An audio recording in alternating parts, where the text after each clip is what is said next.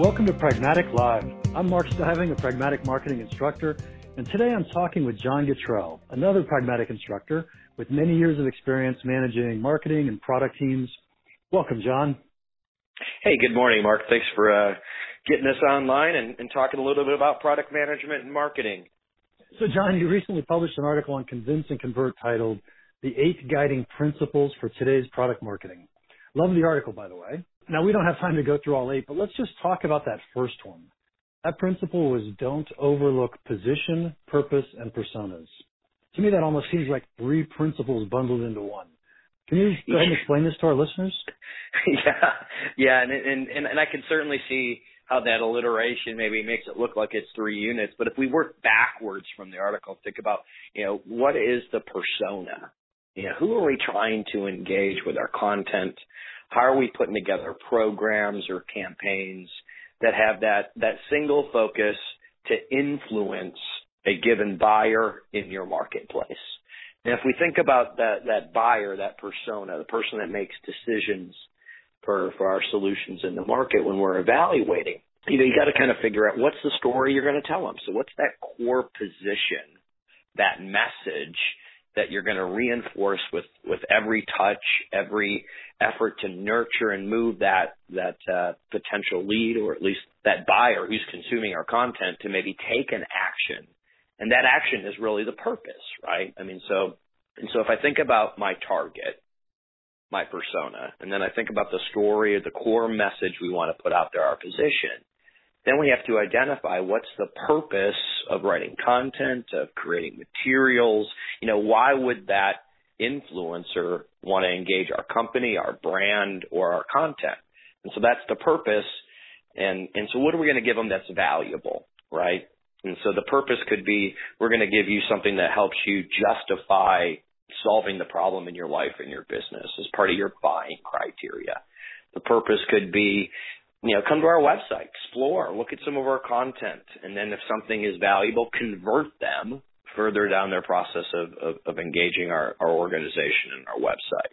And so purpose is, what is that valuable thing that both you as a vendor are going to give the buyer, that reader, the persona, and then what action do we want that persona to take?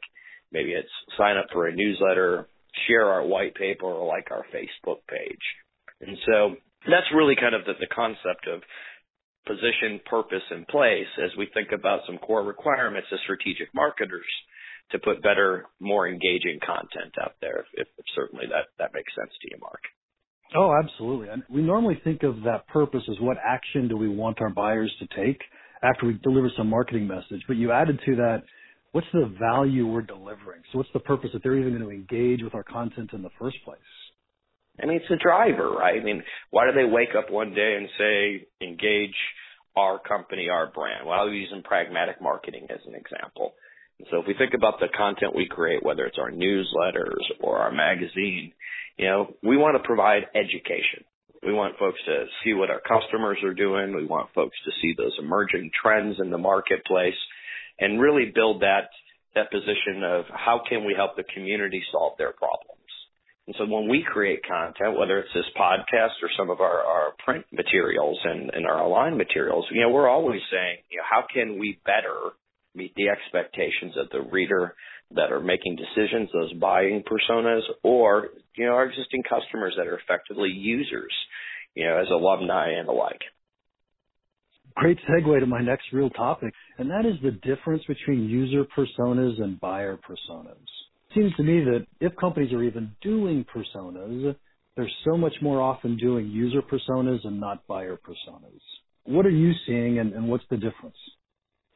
So if I kind of look at buyers and users, in many organizations, just because we want to build the right product, we want to get the right design, we want to make sure that the experience for our users and their customer lifecycle works appropriately to give them the impact they need to be successful using, products that are built or your products that are built.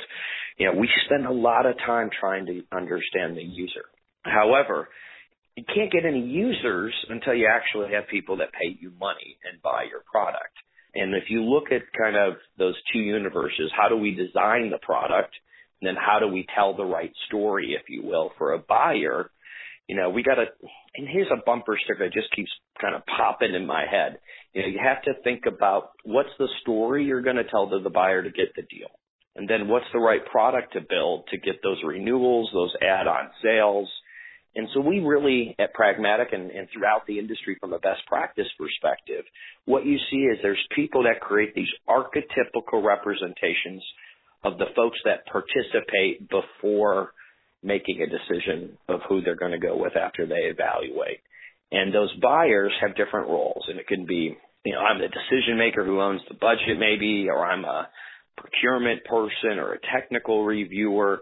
And those different actors, those personas, have different things they care about before the transaction. Like a procurement officer wants to make sure you're compliant to their process, that, you meet their requirements. And that procurement officer is never going to use the product. And so if I take those two kind of examples of the product user, the user persona, and the buying persona of a procurement officer, if we're creating a development tool set that allows you to audit, your cloud environment of how your users move through the UI, well, if that's the product we create, then the procurement officer is never going to use that. But if we want to be more effective in driving transactions, we got to know what that procurement officer cares about.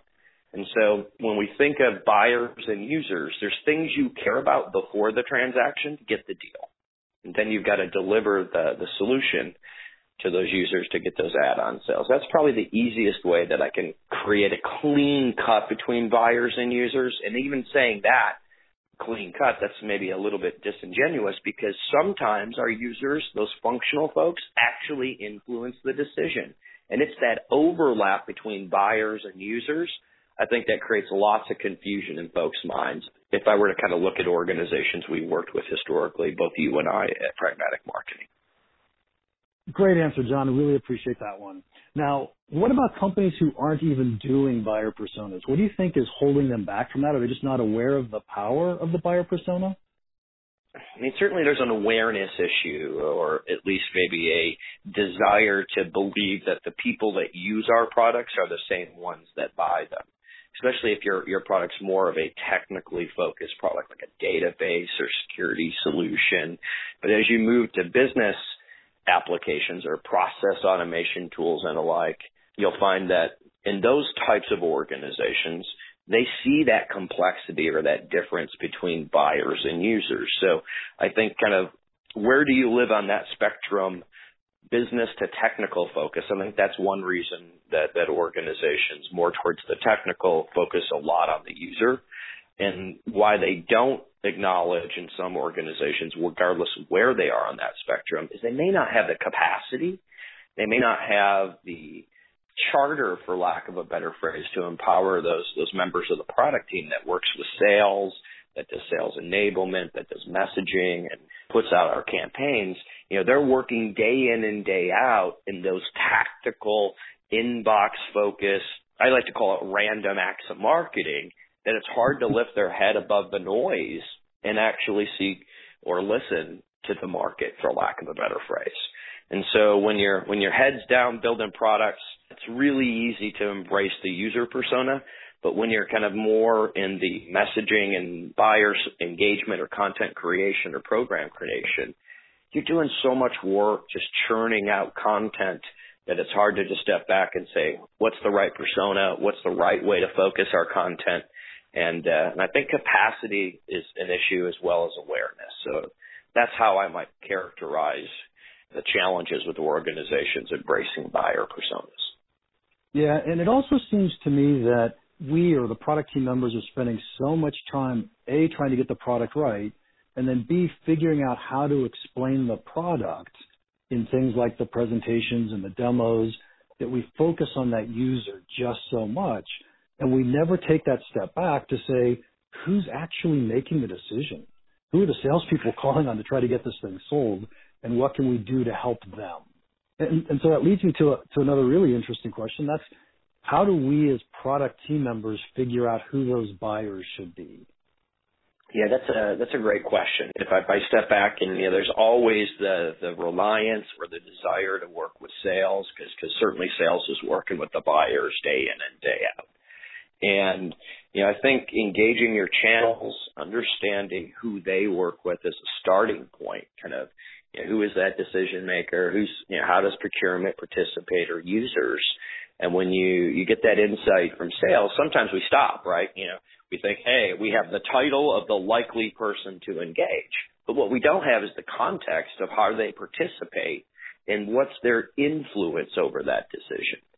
And so certainly sales is the first place I would stop to get a kind of a tick list of attributes or commonalities of archetypical data sets to figure out where to start, but I'm not sure that's where I'd finish. I do things like win-loss interviews and analysis.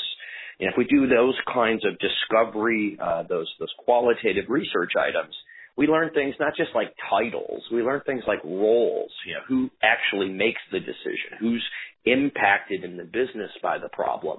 And once we kind of have that empathy, that context, and we step back and say, we understand their role, we understand what the impact of this problem, but now how do we tell the right story or create the right tools to empower sales to have the discussions with the right buyers, not just potentially people we know.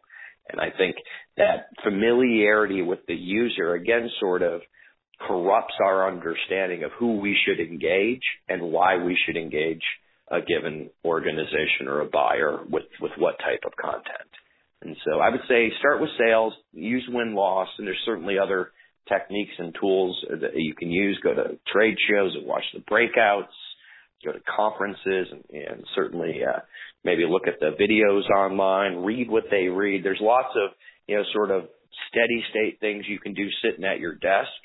But I think getting on the phone and getting face-to-face really gives you a much better experience when you interview or you understand or try to understand what's working and not working with a win-loss call. Yeah, those are really good ideas. I think the big takeaway that I'm hoping the product marketers out there are going to take is that you have to consciously say there's a difference between a buyer and a user. And now let's figure out how we're going to go find them, how we're going to talk to them, what they care about. Does that seem reasonable? Yeah, I mean, I'd say it's how do they make a decision, right? And then how, not necessarily how they're going to use it, and then are those universes the same or different? And that's the eye-opener. Once you realize that so many folks that use our products actually, when I say products, I mean, us as software vendors, for lack of a better phrase, when they use our products, we don't see that day in and day out delta between buyers and users because we're making products that delight our customers. So we're certainly over-invested on users. Yeah, excellent. So we spent most of the time, and we're almost out of time here, John, most of the time of those 3 Ps only on the persona. As we wrap it up, is there anything that you want to add to the positioning or the purpose, the story, or the action that we want to throw in here? And so if you think about positioning, it's that point in the mind of the market that you want to truly own. What is that core message? And then how would that resonate and connect to a persona? And the reason I've really anchored everything off of personas is because personas, from a buying perspective, have certain criteria and processes they use to make that decision. And if we do things like win-loss and we go out and work with sales, we'll find out certainly there's different participants, but each of those participants care about different things. So the persona becomes the anchor for the core message that resonates to that role, making a decision in the buying process. And then based on our understanding of how they make a decision, we create content materials to address each of those items with the purpose of hopefully engaging our company and our brand, because we've satisfied those requirements for the buyer to make a better decision. I guess ask the question, tell me more, software vendor or technology vendor. And that tell me more could be sign up for a newsletter. It could be download a white paper. It could be call me now because there's an opportunity, if that helps. Well, excellent, John. That's a great way to wrap this up because we started out with the 3 Ps, persona, position, and purpose, seem like 3 different principles. But in truth, it's really all that one. They all have to work together or we're not going to have any resonance in the minds of our market, in the minds of our buyers. Certainly summarized it perfectly. And we've got to have that target and what's going to work for that target, without a doubt. Excellent. Well, thank you very much for talking to me today, John. It's been fun as always. And if anyone in our audience has any questions they'd like one of our experts to address, would you please email us at experts@pragmaticmarketing.com. We love answering questions.